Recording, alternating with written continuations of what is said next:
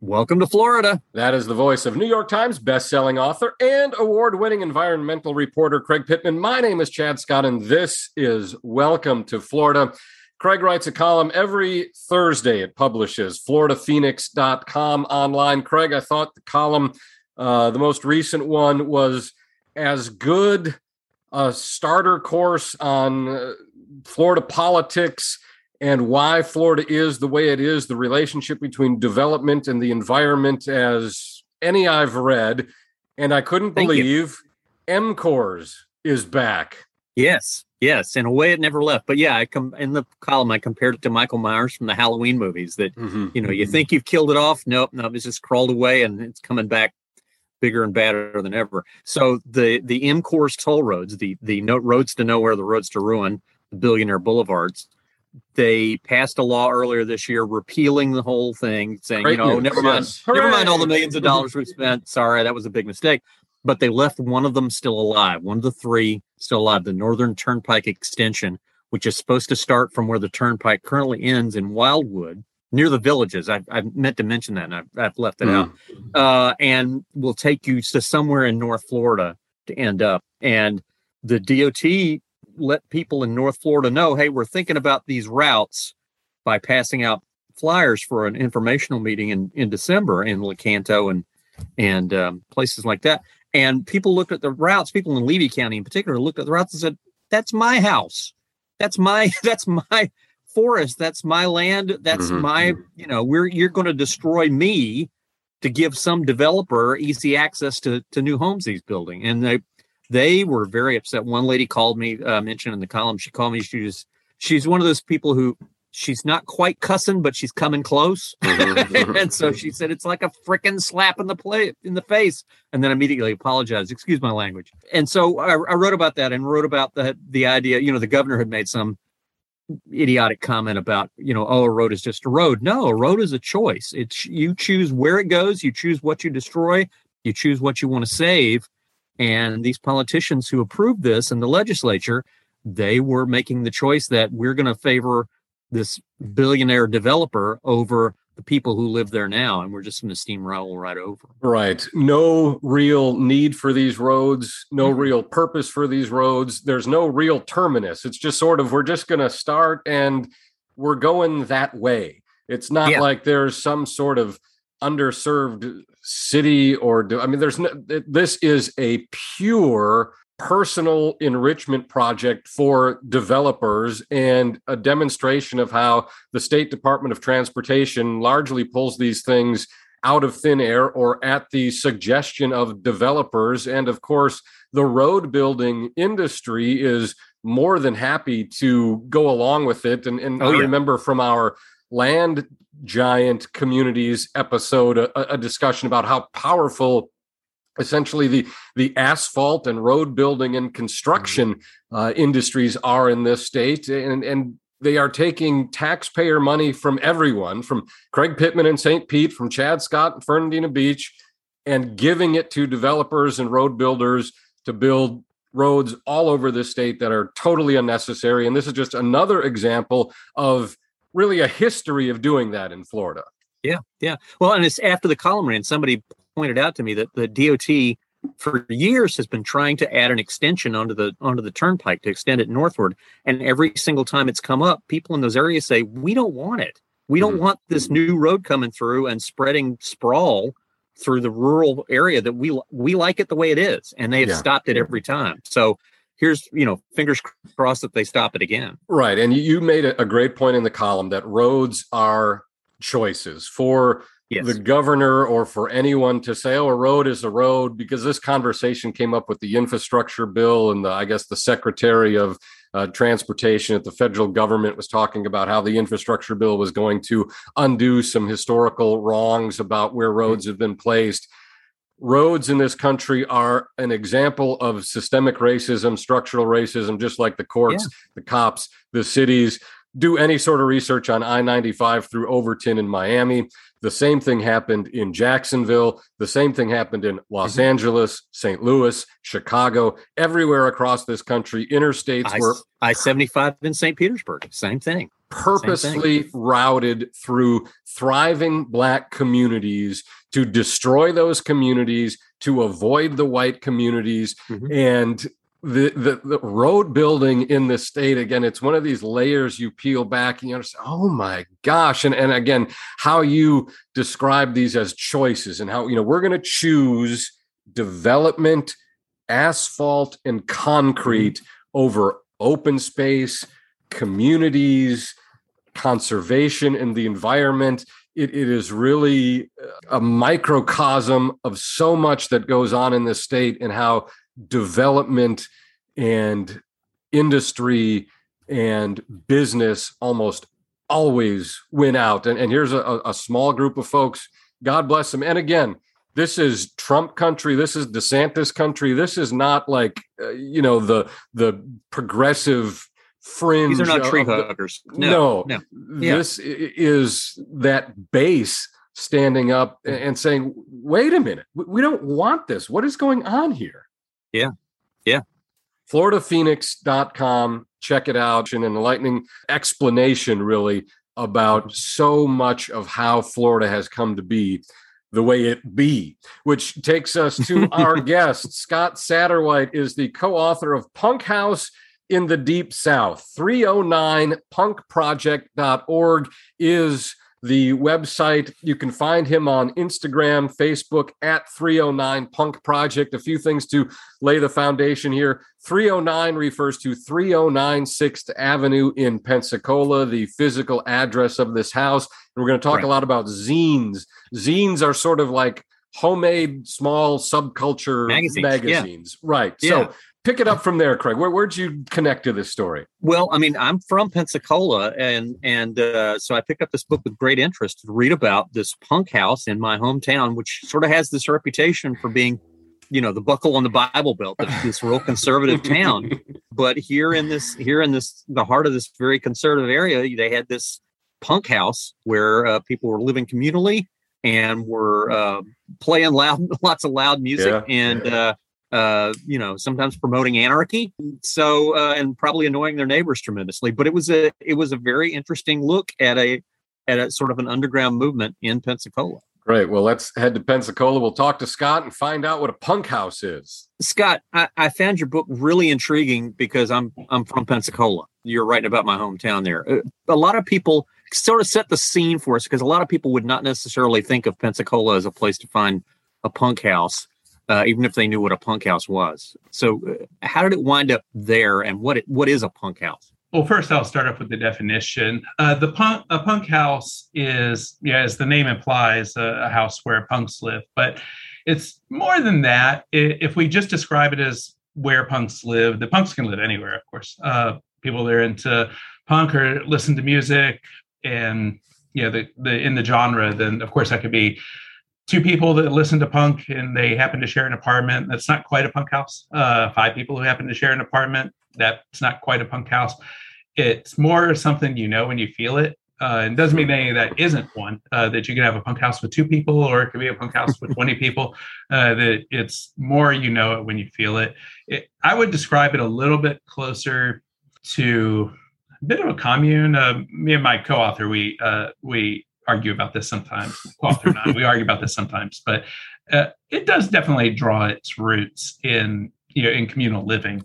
And that's what it is a bunch of people that are living communally generally. And it has a lot of the ups and downs of communal living, everything that you can imagine with multiple roommates, but also the positive things of living with a intentional family, which is probably a little bit closer to the description. Somewhere between intentional family, a commune in the city usually, and a group of people, a house where punks live. So that would be a punk house. And you might expect that to be in Miami, for instance, or even Jacksonville, but Pensacola, I'm saying this as a native, seems like an unlikely place to find such an establishment. Yeah. I can call it that.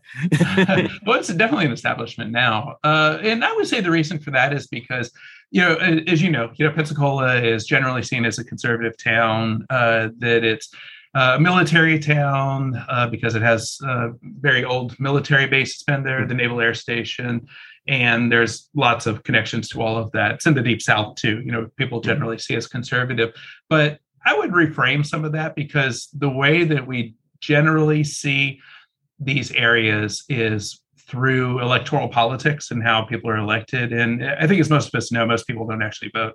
And if we see these areas by the people that are elected to office, then it does have a conservative feel to it. But then when you change it around and you take out the politics, then it turns into something that's a little bit different in these areas. And anytime that you have any kind of conservative town, then you also have a counterculture that flourishes underneath there. I can't think of one place that doesn't have that, that doesn't have some kind of counterculture, unless it's been brutally smashed to the ground. And Pensacola has had some of those things in the past where they're brutally smashed. But Pensacola is one of those places where it's politically conservative, but I think it's socially very liberal. It's a port city. You've got that sort of whole, live and let live beach lifestyle involved there too.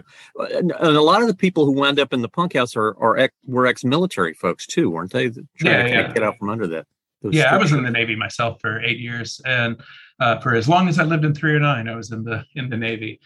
And one of the similarities with that, I'll say, is that with my military service, what I found was one of the reasons why I joined, and one of the reasons why a lot of people joined, was because you were looking to be a part of something bigger than you. And also you were looking for some kind of family. Most folks who join the military, not everybody, but a lot of folks who join the military come from broken homes, broken families, don't have a lot of other prospects out there in the world, at least in the enlisted part, don't have a lot of other prospects. And again, that's not everybody, but that's a generalization.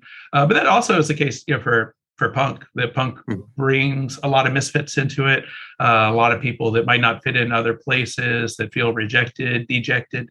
And, for those reasons, I think that's one of the reasons why Pensacola itself had that kind of scene, because it's pretty easy to get dejected and rejected in a city like Pensacola, and to not really find your people. Where are your people? If you're queer in Pensacola, where are you going to find your people? If you're a misfit, you have a weird haircut, you think differently than what the political establishment thinks, then where are you going to fit in? And punk is one of those places where people do find your people and find your family. Similar to the military too. But if you look in that book, though, there's a lot of folks that were in the military or were kids of people in the military.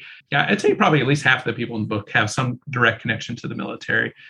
And it's like Pensacola too. But you think about that too, that what the military does and what the military brings to just about every town where the military is a cosmopolitan culture. If you wonder why when you go to Enterprise, Alabama, why they have all these Siam Thai restaurants, or why you have all these international places, Filipino restaurants, and all this stuff, it's because of the military. If you wonder why some of these areas were ultimately, why the schools were integrated, it's because the military, it was there, and the military pushed that. So for many reasons, the military does bring a bit of a cosmopolitan culture, and it certainly did with Pensacola. So you had people that were living in California who came from California and moved to Pensacola and said, "Hey, I just saw this one punk band. Do you have any punk bands over here?" He said, "No, let's do it." Sorry, this is how they did it over there. And so I think that might be one of the reasons why it exists over here in Pensacola. Well, you touched on this a little bit, but to make it clear, the definition of a punk, of course, Dirty Harry, are you feeling lucky, punk? I'm 46. It's not that. It's not that. I think when I hear punk, I think New York, late 70s, Dead Kennedys, that sort of thing, a musically influenced deal. What is a punk? My definition of punk is it deals a lot closer to an idea of freedom, personal, individual freedom, the freedom to be who you want, to get whatever haircut you want. I can't. I'm bald now, so it doesn't matter. But, no mohawk for you. Yeah, you get a lint hawk in the back. So it's more than the haircut, or more than the sartorial choices that people make, or where they decide to get a safety pin pierced through their face. But more, it has to deal with your freedom. So if you want to shock people, that might be it. If you want to listen to loud music, that obviously is the big part of it. Most of us come to punk through the music, of course, but it doesn't necessarily define us, because I know a lot of people listen to loud, aggressive music that I wouldn't call punks. But I'll also say this too, that I have no copyright on the definition. So what I think of as a punk is not what somebody else says, and somebody else can totally throw my definition in the trash, and they would be would be correct in doing so, because I'd be suspect of anybody who could perfectly define what a punk is. But my definition of it is people living their lives as freely and as ethically as possible.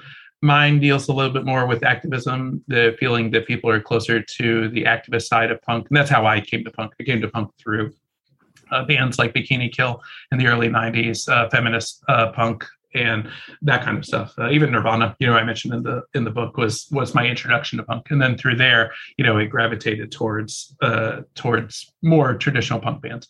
But that was my introduction to it. Were people that were standing up against homophobia, who were standing up against racism, standing up against sexism, and that's how I saw punk. But there's certainly punks that are that think it's just about the music and take the politics out of it, including some of the founders of punk. Members of the Sex Pistols, certainly they're definitely not role models in many ways, but it's, but still, people have very different definitions. So it's hard for me to really say exactly what it is, except for, again, going back to the other definition, when you see it. Were there particular elements of 309 that made it attractive to people who were into punk? Or was the house itself something special, or was it the people in it that made it special? Well, I'll say the most attractive thing about living in 309 was the rent was cheap as hell. That you have an old house in downtown Pensacola, and this is before the hurricanes wiped out houses and made the housing market go up. And then after, of course, the recent waves of housing crises have also made prices go up. But when I first moved into the house was $395, and that was split between 6 people. It wasn't hard to come up with the $50, $60 that it took to live there. I'm not doing the math in my head, but something like that. It wasn't that hard to come up with rent, and wasn't that hard to come up with the utilities and those things. So that would be part of it. But of course, we wanted to make sure that people who were living there were people that we actually wanted to live with. So it wasn't just some rando who needed to have a place that was cheap, because of course, lots of people could do that. And lots of houses aren't like that aren't punk houses, just where you have a lot of people there have roommates because they need somebody to live in the house. We were a bit more intentional in the people that we asked to live in the house. I was very thankful to be asked to live in the house. And I lived in the house actually right next door. 309 is the big one. 311, as my co-author described it, was the doghouse for 309. I moved in there at the request of a couple of roommates who said not only did a room open up, but they wanted me to live over in the house. So I was happy to be asked to live there. This is one of those moments where I forgot what the actual question was. I was asking if the house is what attracted people to it, or if the people in the house were what sort of made it special. Yeah, that's because you had people getting off a train and just wandering in. Well, people that got off the train knew about it through different channels. So I guess there's 2 different groups of people that would have lived there. So there would have been people that had moved into the house and actually paid rent and lived in the rooms. And then you had, so that would be the traditional roommates.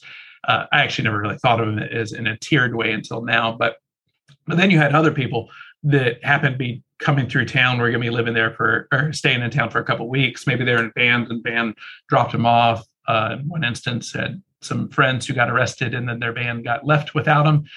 So they ended up staying in Pensacola. I actually lived in Pensacola for a couple of years after that. And my co-author, the reason he was in Pensacola is because his band broke up very angrily, and he was personally left at Pensacola and dropped off on 2 weeks into a 2-month tour. The band broke up, and he was stuck over in this town. He was from Berkeley, and stuck in this little town that most people hadn't heard of before. And he ended up finding his people over there. The people who set up the show, they ended up having him stay there. Not at 309, but another house. But anyway, we did have people that jumped off a train and came over there. And how they found out about 309 was because we were listed in what was called there's this underground publication called the Crew Change Guide. And this was a publication that was circulated through other train hoppers, modern day hobos. And they circulated this, and they would update it every once in a while, and usually every year or so, somebody would update it, and it would be hand printed. You can't find this online. I'm pretty sure you can even find it online now too, because people are pretty strong about taking it down because they don't want it to circulate. But it's this underground publication that really was underground, and they listed these places, that would be safe for you to go to. So if you went to Mariana, don't jump off the train over here because the police are wild and they'll get you. If you go through Fort Walton Beach, try and look up this one guy. He'll let you stay around his house. And if you land in Pensacola, there's this one cafe. It's called End of the Line, and there's a good chance the people that are working there, if they're covered in tattoos, then they'll give you free coffee. And there's a house around the corner where there's a good chance you'll be able to sleep on the porch. Like a green book for hobos, basically. Yeah, essentially, yeah. And there's these kids who would do that, and they would jump off the trains and stop at the house. And the reason they jump off the trains over there is because the way the trains move is they bend right. The train tracks bend right in front of that area. Yeah, it's a big curve. Yeah, and trains have to slow down right there. So because they can't make the curve without crashing, so they would slow down right there. And often you would see people with these big backpacks, and then they would roll off the train, and then before you know it, they'd walk up to the house. And sometimes it'd be cool, sometimes not. You never really quite knew how that was going to work out, but but certainly. And then you had this group, the BMX Bandits, who were in there. Yeah. Tell us about that. Well, those kids are, they're older than me now, but yeah, they're great folks. I'm better friends with one of them, Gabe, who is the one who is interviewed in the book. Gabe Smith. He's a tattoo artist, runs Hula Moons, been around for 20 years now, a business that came out of 309. Came to Pensacola from Mississippi. Again, these folks, these Southern punks who didn't fit in where they lived, went up to, in their story, it's really funny because he and his brother, they went up to Mississippi. They were from Mississippi, and people in Mississippi didn't know what to do with these kids with mohawks. So they decided to go find some other place to live. So they went up to Chicago and said, all right, this will be our people. We'll find our people over here. And they found out they were the wildest people over in Chicago too. So they ended up coming to Pensacola because Pensacola was one of the big towns, if you want to call it this. I know it may be a surprise to you, Craig, because you live here, have lived here, but it's bigger than Meridian. It's bigger than some of these other places in Mississippi or these other smaller places. So it's here or New Orleans. And New Orleans might be a little more too expensive. Wild and expensive. And Pensacola might be a nice in between. So they end up coming over here because they go to shows, they met some people, and then they end up staying over at the house. But by far, we're some of the wildest people there. Gabe's chapter is one of my favorite chapters in the book. Super, super sweetheart in there, and he apologizes to me all the time for sounding like a jerk in the book and being one of the contrarians in there. But he's a super sweet person and also a really big supporter of what we're doing. What did the house look like? Take us inside. What did it smell like? How many bedrooms? How many bathrooms? Where did people sleep? Where did people cook? What did they cook? What was it like living in there? And how did you deal with the fleas? Oh no! All right. So it's a two-story house built in 1911. So I'm not sure if they call those Victorian, but it's Victorian-like. Originally, it's built for people that worked on the railroads. That was, or at least those are the first inhabitants of the house. People that worked on the railroad, because not only did it bend around the corner from us, but there was a train station where there's a big hotel there now. And the house has a number of different rooms, in part because of that. We haven't been able to verify this 100%, but we think that the house had lots and lots of people that worked in the railroad, almost like a boarding house, I guess, for people that worked there when it was originally built. It has roughly five bedrooms in the house. What it looked like was when we lived there, was very different than what it looked like originally. Flyers all over the wall, top to bottom, covered in flyers. That's probably how you can tell what a punk house looks like. So if you've never been in a punk house, then it looks like there's punks that live there, that they're covered top to bottom with flyers. That would be the art that was up there. And then random things people would find at thrift stores, random paintings that they liked, or people would add on to paintings that they found, their own personal art. A lot of people that lived there were artists. Sometimes you find just random things hanging up on the wall, like swords or things they found in weird places that we couldn't describe. A lot of train stuff because we're right next to the trains, and the trains, of course, had a close connection to us in the house. So there'd be things like that would be up on the wall. The bathroom was disgusting, in pretty much every part of it too. Not just because people could be better in their cleanly habits, but also just because you had so many people that were living there. There was a typewriter in the bathroom, right? Yeah, there was. Yeah, we had a typewriter because people were always writing. I mean, people asked what we did in the house, what is it like, and thought that people were doing drugs or lots of sex and all that stuff in there, But at least when I was there, that it was a little more Puritan than people might think. But we did have a typewriter in the bathroom at one point, and people went in there to do their business. They do some writing. We were able to put together a whole magazine with that too. So it's called the Poop Zine. That's where we get the title from. But we still have the original copy of that. But there was also zines that were in the bathrooms too, so it was covered in there. So the reading material would be everything from anarchist propaganda to personal stories, crush stories, stories about coffee, and various other zines, personal zines that people wrote, sometimes zines that people wrote in the house, and zines they got from all over that they didn't want to throw away. Lots of music stuff. And then the kitchen was the wildest one, though. I'll tell you one story about the kitchen. I think it's one of the funnier ones. We always had a problem with mice and had problems with rats because you had a lot of people that are living there, and also because it's an old area and there aren't too many houses in that area that don't have problems with rats and mice, especially after hurricanes. And you're close to the waterfront too. Yeah, we're close to the waterfront. So so it attracts them too. Yeah, for sure. So they're out there all the time in general. So, and we didn't do a good job to mitigate that problem, just by trying our best to compost things, not realizing just throwing food out the window wasn't actually composting. So one time we had this problem because the pilot light on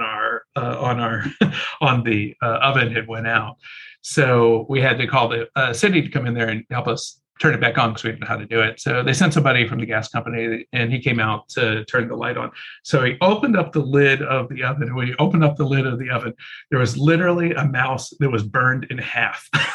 There was one half of a mouse on one side, one half of a mouse on the other side, and then it was burned right in the middle where that unfortunate mouse was when somebody happened to turn on the lighter.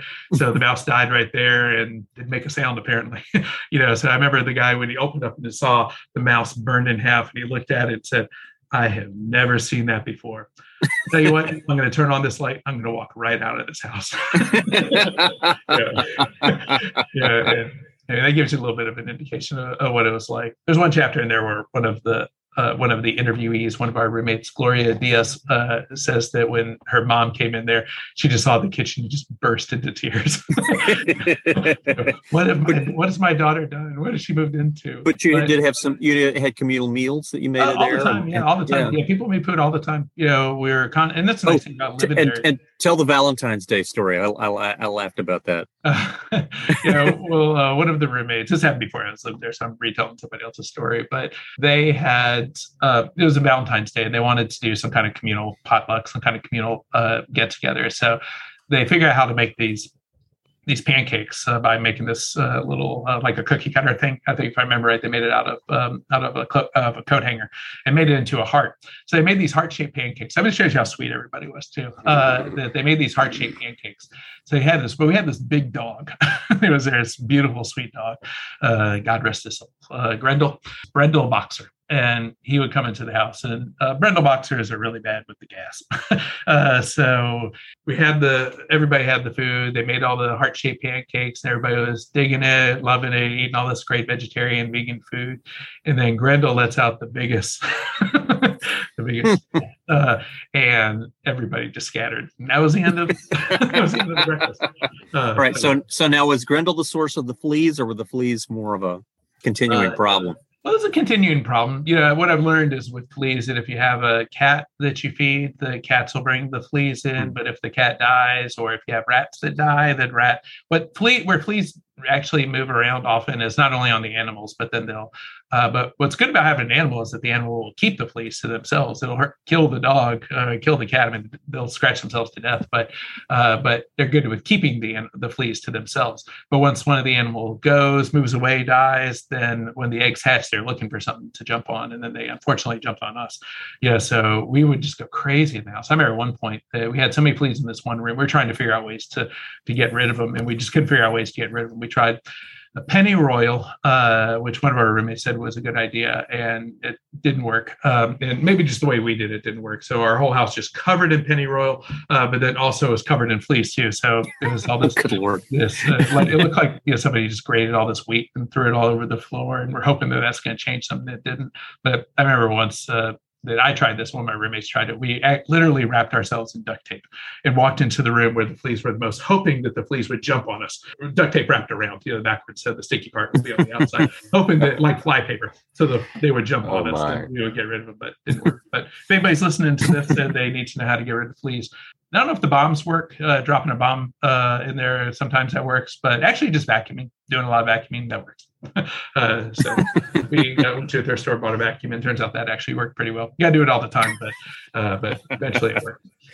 What time period are we talking here? When was the heyday of the 309 Punkhouse? Yeah, it's a little tricky to say because my stories in 309 go up and down, and probably everybody has their own 309. I'm always surprised when people talk about it too, because they'll say that, I went to my very first show in 309, my very first punk show in 309. I love it so much. And I honestly only went to one show in the house when I was there. The only show I ever went to was when the only other show I went to is when my band played over at the house 2 years after I moved out. But everyone has their own time period and their own heyday for the house. But I would say generally, when it first started in the early 90s or in the mid 90s or mid 90s to around 2000-ish would probably be a bit of a heyday. And then if you want to think of this in maybe probably about 2004, so probably about a 10-year time frame, 95 to 2005. But other people will say, no, the best time in 309 was from 2000, the minute you moved out, Scott. That's when it got cool. And then, from until the moment that we had to do our renovations. Yeah, so people have different time frames, but it depends on what you're looking for in the house. So for shows, definitely 2007 until, that's when I moved out, 2007 until probably 2017, 2018. And then if you're thinking of family settings, communal things, then that would probably be the periods before that, where you just have a lot of really, really close people that are living together. And not to say they weren't dysfunctional anyway, as a family, but they can be dysfunctional in the way that a lot of misfits can be. Still, there was always a tremendous amount of love. There was amongst just about everybody on some way or another with the people that lived there. They made it a lot different than if you just had a roommate, that you needed somebody to move in there, that you had family. You had people that could live there. And when, I had my daughter, when she was born, I didn't have her, of course, my wife did, my partner at the time, Lauren, who has a chapter in the book too. We had built-in babysitters. They were living at the house and happy to watch Maddie, or happy to keep her, while we had to go to work or had to work at the cafe and that kind of stuff. So, I think it will surprise a lot of people to hear not only was this co-ed, but there were kids in the house. Yeah. There's kids at different times. There were kids. So right before my daughter was born, when Lauren was pregnant, we had a family that moved into the house, and they were punk surf friends of ours, and they had 2 kids. The girl, the woman, Justine, had 2 kids, and she had 2 kids and her boyfriend. They were living in the house, and they took over this one room. It was one of the larger rooms, but they had loft and bunk bed and all that stuff. And I have to say, it was really great. It was great because the kids were super sweet, and it was a nice time to be in the house too, because at different points, it was a little wilder. If you have a lot of people that are 18, 19 years old and 20 years old, then of course it's going to take on the characteristics of 18, 19, 20-year-olds. But if you have a bunch of 30-year-olds that are living there and you got a mom with kids, then it's not going to be wild, in that way, because you're just going to want to protect the kids. And a lot of us are really protective of the kids. We watched them, we took care of them. And for me, it was great because as Lauren was pregnant, I really hadn't been around kids that much. I mean, I'm the oldest of 5 kids, so I should say I wasn't around kids. But when you have younger brothers and sisters, it's a little bit different. So I had that experience. But honestly, I didn't really know what to do with kids. I always felt kind of awkward around kids. When I talked to kids, I asked the mom, I said, so can she read yet? I said, no, she's only 1. It's like, when do you think she'll read? It's like, I don't know. I don't have kids. I didn't know that kind of stuff. But being around kids over there was great. And kids are super sweet. And it's funny because now, one of the oldest of the girls, Persinia, she still lives in Pensacola, but she works over at the cafe. It's across the street. She's in her early 20s, and she sometimes works over there at different times. So it's neat to be able to see these kids as well-adjusted, mostly well-adjusted grown-ups. And even my daughter, who was spent her first days in the house, she is now 16, working at the Waffle House. And when we had to move back into the house to do renovations in the house after we took it over, she moved into the house with us. So she lived in the house for her first 2 years, and then lived back in the house with my son as 15 and 13-year-olds. You bring up an interesting point, and this is very square and unpunk, but who owns the house? Yeah, that's not on Punk. It's a good question. Actually, on paper, we own the house now. Lauren and I, own the house now, and that's a long, complicated story. But what happened was we were trying to, our main aspect of trying to do the fundraisers, of trying to get money to build. So the 309 Punk project, which is the project that we started to help save the house. To get money. So we're doing all these projects to fundraisers to get the money to save the house. But as you probably know, that it's really difficult to buy a house to get that and to raise enough money to buy this house in a rapidly gentrifying neighborhood, when the price is going up and it's going up. And the landlords were, I would say desperate to sell it, but they were definitely wanting to sell it very quickly. So we didn't raise enough money to get the house, but what we did was we raised enough money to sustain the project in the house. So what the house needed ultimately was just somebody to buy it who would be caretakers, of the house. So that's what we did. Now, that we've moved out of the house, both Lauren and I went back to college. We have professional degrees. I teach at the university. Lauren, works for the man, and we're much better off. We're in a better position now than we were before. And we had surprisingly good credit, after living in the house for so long, we had good credit. So we were in a place where we could come in and buy the house. But our main goal, though, with the 309 Punk project now is making the house sustainable and viable. So what we did was, with all the money that we used for the fundraiser, we were able to make the project itself sustainable and keep it going. And ultimately, it'd be great if the Punk project was able to buy the house outright. And do that. But our main goal is to make sure that the house is sustainable. So, because if we weren't the ones to come in and buy it, then, some yuppies would buy it, or it'd be condos, or it'd be torn down or something else. So we were able to sustain it. So it's punk and unpunk. One of our friends, when we said that we actually threw our entire life savings into the house, we risked everything that we had to save this house, all of our retirements and everything else to save it. I said, it's kind of scary. I think Lauren's chapter is even titled that. It's like, scares me even to think about it now. But one of our friends said, that's actually the punkest thing I've ever heard. Punks with good credit. Well, that part sounds good. That'll be my band, Punks with good credit. Punks with good credit. So how many people live there? What's the largest number of people who lived there at any one time? I don't and who lives there now? Okay, well, I would say maybe the largest number of people that live there would probably be around a dozen people lived there. Right before Maddie was born, we had 10 people that were living there in the house, 10 people, including the 4 kids. There were 10 people and either 2 or 4 dogs. I can't remember, but 10, something like that. 10 people and 2 or 4 dogs. So there's a lot of people. It could be a little chaotic. And I have to say that was a really wild time to be in there too, because Lauren was pregnant and, we just had so many people that, it was an interesting time, which I write about in there, or I talk about in my interview. That wasn't the average. Probably the average would be around 5 or 6 people that live there. And there might have been a few more people after we lived there, maybe around a dozen at the most. And sometimes people were there for a month. Sometimes people were there for several months. And some people were there for multiple years. So right now, the people that are living there, we have the last person who's interviewed in the book, who was the last person to live in the house before we did renovations. He's actually the first person to move back into the house. So in a reverse of gentrification, we had to kick him out to do the renovations, but then moved him right back in to the house. So he's living there right now. And Barrett, who's is in the band Resolve and is one of our mainstays in our punk scene, has been around for a long time over there. In fact, I think I booked his very first band a long time ago. So anyway, so he's living over there. And Sean Lonezo, who's a part of the 309 Punk project, he's an artist who's living there. And what we're calling them is our permanent artists in residence. And in the future, what we hope to have is continuous artists in residence who are living in the house. So we just started that program. Do they put on shows, or are there still shows to go to at the house? Punk shows? Yeah. Not right now, and that's just largely because of COVID, is the main reason. So we took over the house. And our plan to do our very first event was April of 2020. And you probably know what happened in March of 2020. Yeah. So just like many dreams of that interesting year, that went into the toilet. As we're trying to fish it out of the toilet, we had to figure out all sorts of different things.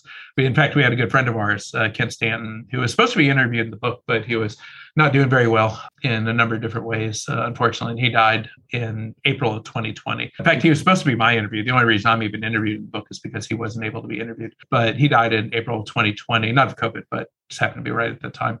Technically, our very first event was his funeral. in the house, and it was a Zoom memorial for Kent. So there's a picture of Kent in the book. If he'd passed away before the interviews, then he would be all over that book. People had been talking about him constantly in there, but he was still alive at that time. So it's not as much of a mention in there, but there's a little bit of a memorial. So for those who know him, they'll see his picture in there. His picture with Gloria Diaz, a really funny picture, really goofy person. So technically that was our first event, was Kent's memorial service. But we hope to have some more things coming up in the future. We do have events in there. I would say our first event, if you want to call this a show, was when we did our book release.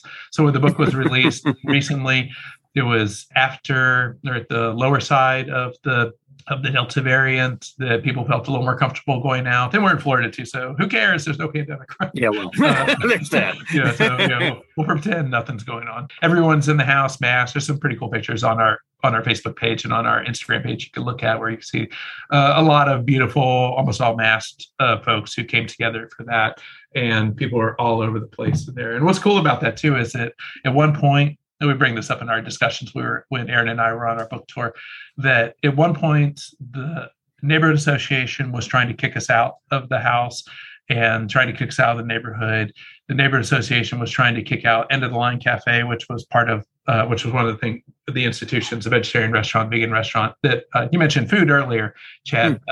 And all of us learned to cook over in that house. All of us learned how to cook these incredibly intricate vegan meals off of these experiments we were doing. We even started a little restaurant, if you want to call it that, in the house at one point called the Spare Change Cafe, and that eventually turned into Food Not Bombs, and then turned into End of the Line Cafe eventually. But they tried to shut us down at one point, neighborhood association, and it got so bad at one point that the city council and the mayor or the city council mostly, had asked to do these town hall meetings to talk about what was going on in the cafe, which was directly related to us in the house, because people couldn't separate the two things, but what was going on at the house and what was going on at the cafe, because we were doing punk shows and all this other stuff, bringing a bad element into the city. Mm-hmm. Fast forward 20 years, and that same city council gives one of the projects that started in the house, the Open Books Prison Book Project, gives us a proclamation and makes January 16th Open Books Prison Book Project Day.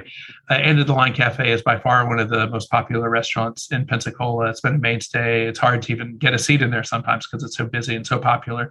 A real big draw to people in the neighborhood too. The first vegan restaurant in the city, and now one of the most established and well-loved in the city 20 years on. And when we had our big book launch, tons of people were there. Among the people who were there was the president of the neighborhood association, he and his wife and his son. All of them were wearing 309 t-shirts. And the last people we had to kick off of the porch was the president of the neighborhood association, who was drinking on our porch. And we're like, dude, it's time to go, man. What was the... You don't have to go home, but you can't stay here. And the city council, and the member of the city council, she was there at our event. And she was there, and she wanted to get her picture taken with us. What caused the worm to turn, so to speak, with that relationship with the community, where I could imagine it was very acrimonious to begin with? Who are these people? Communal living. It sounds like communism. It sounds like socialism. Punks. I don't want, again, Pensacola. Okay. Despite all of its cosmopolitan nature, where did that turn in the other direction to being celebrated as quirky instead of castigated as quirky? Yeah. Well, honestly, I just say that's persistence.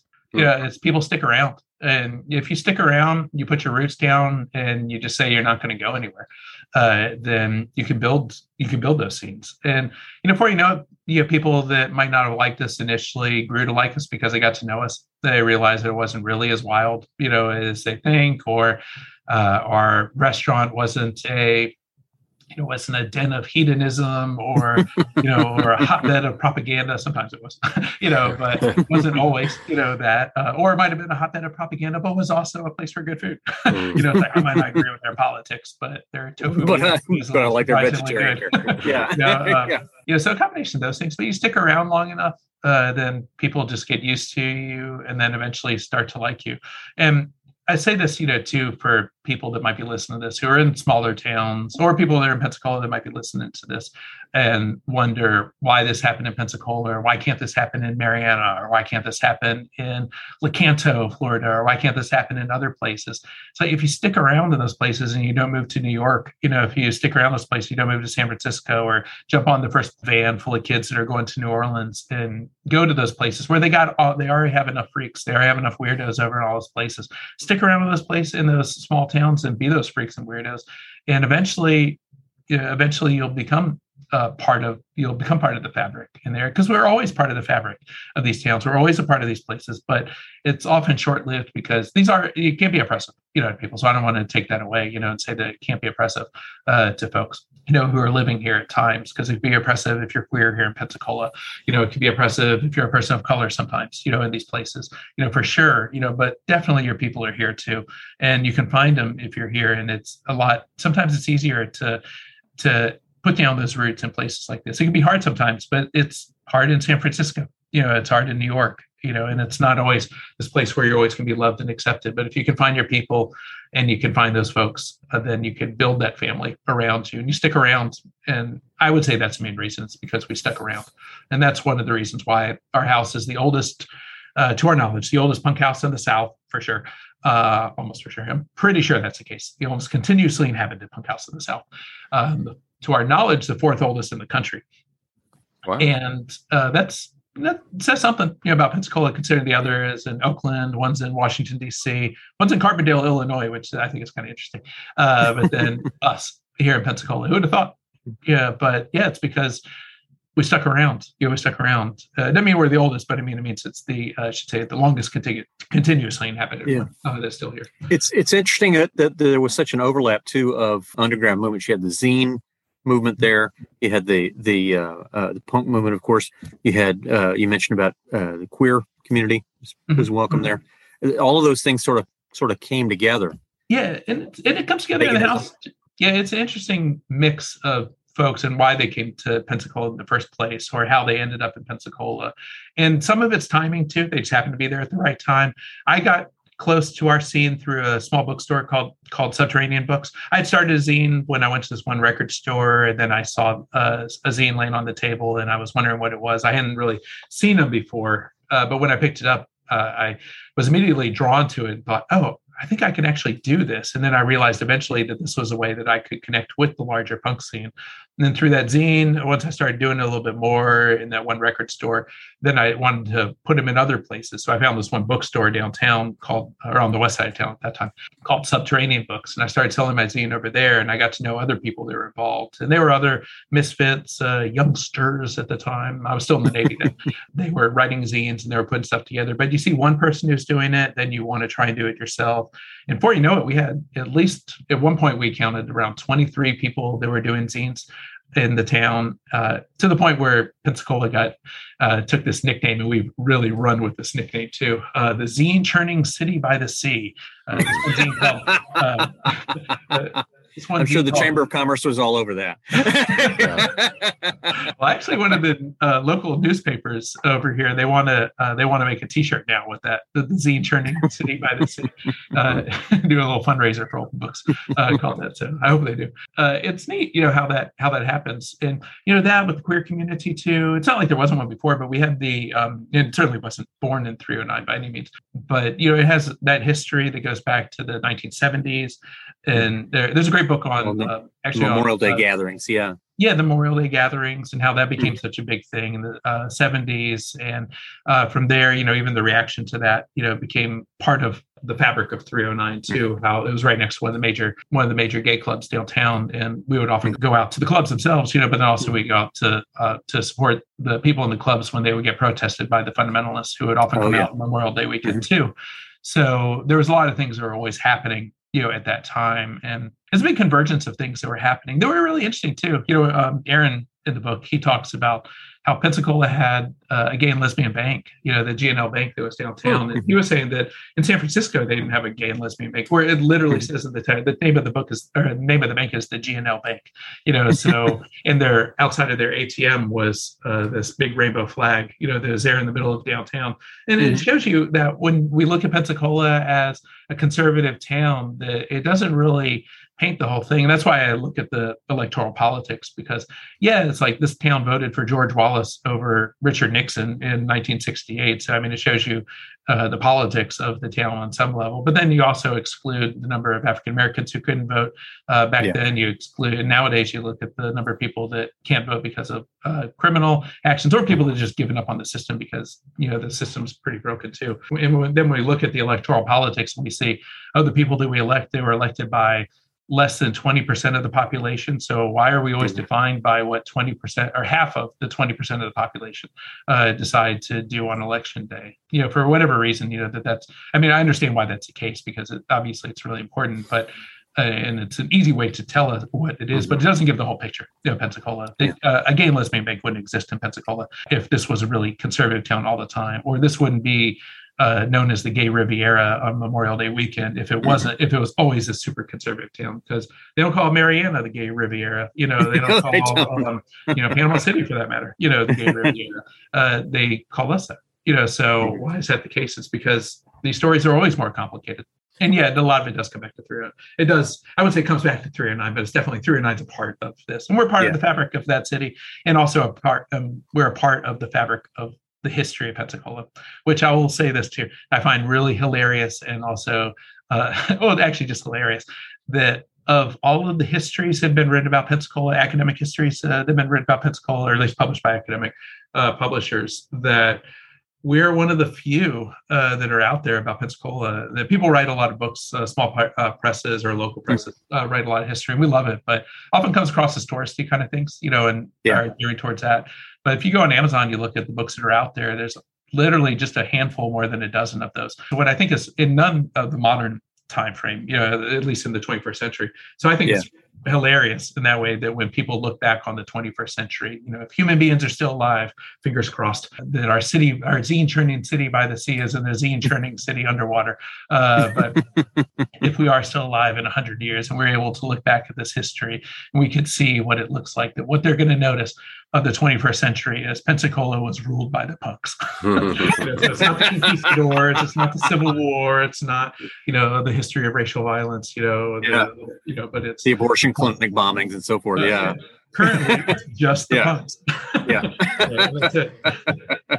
Scott Satterwhite has been our guest. He is the co-author of Punkhouse in the Deep South, 309punkproject.org to learn more. Thanks for this enlightening conversation on a very interesting subculture, Scott, and continued success with the project. Hey, I really appreciate you, Chad. I really appreciate you, Craig. And next time you're in Pensacola, drop on by, all right? We'll do it. All right. Take care. Our kitchen's been cleaned up, and so is the bathroom too. Well, I'll hop off the train and come right over.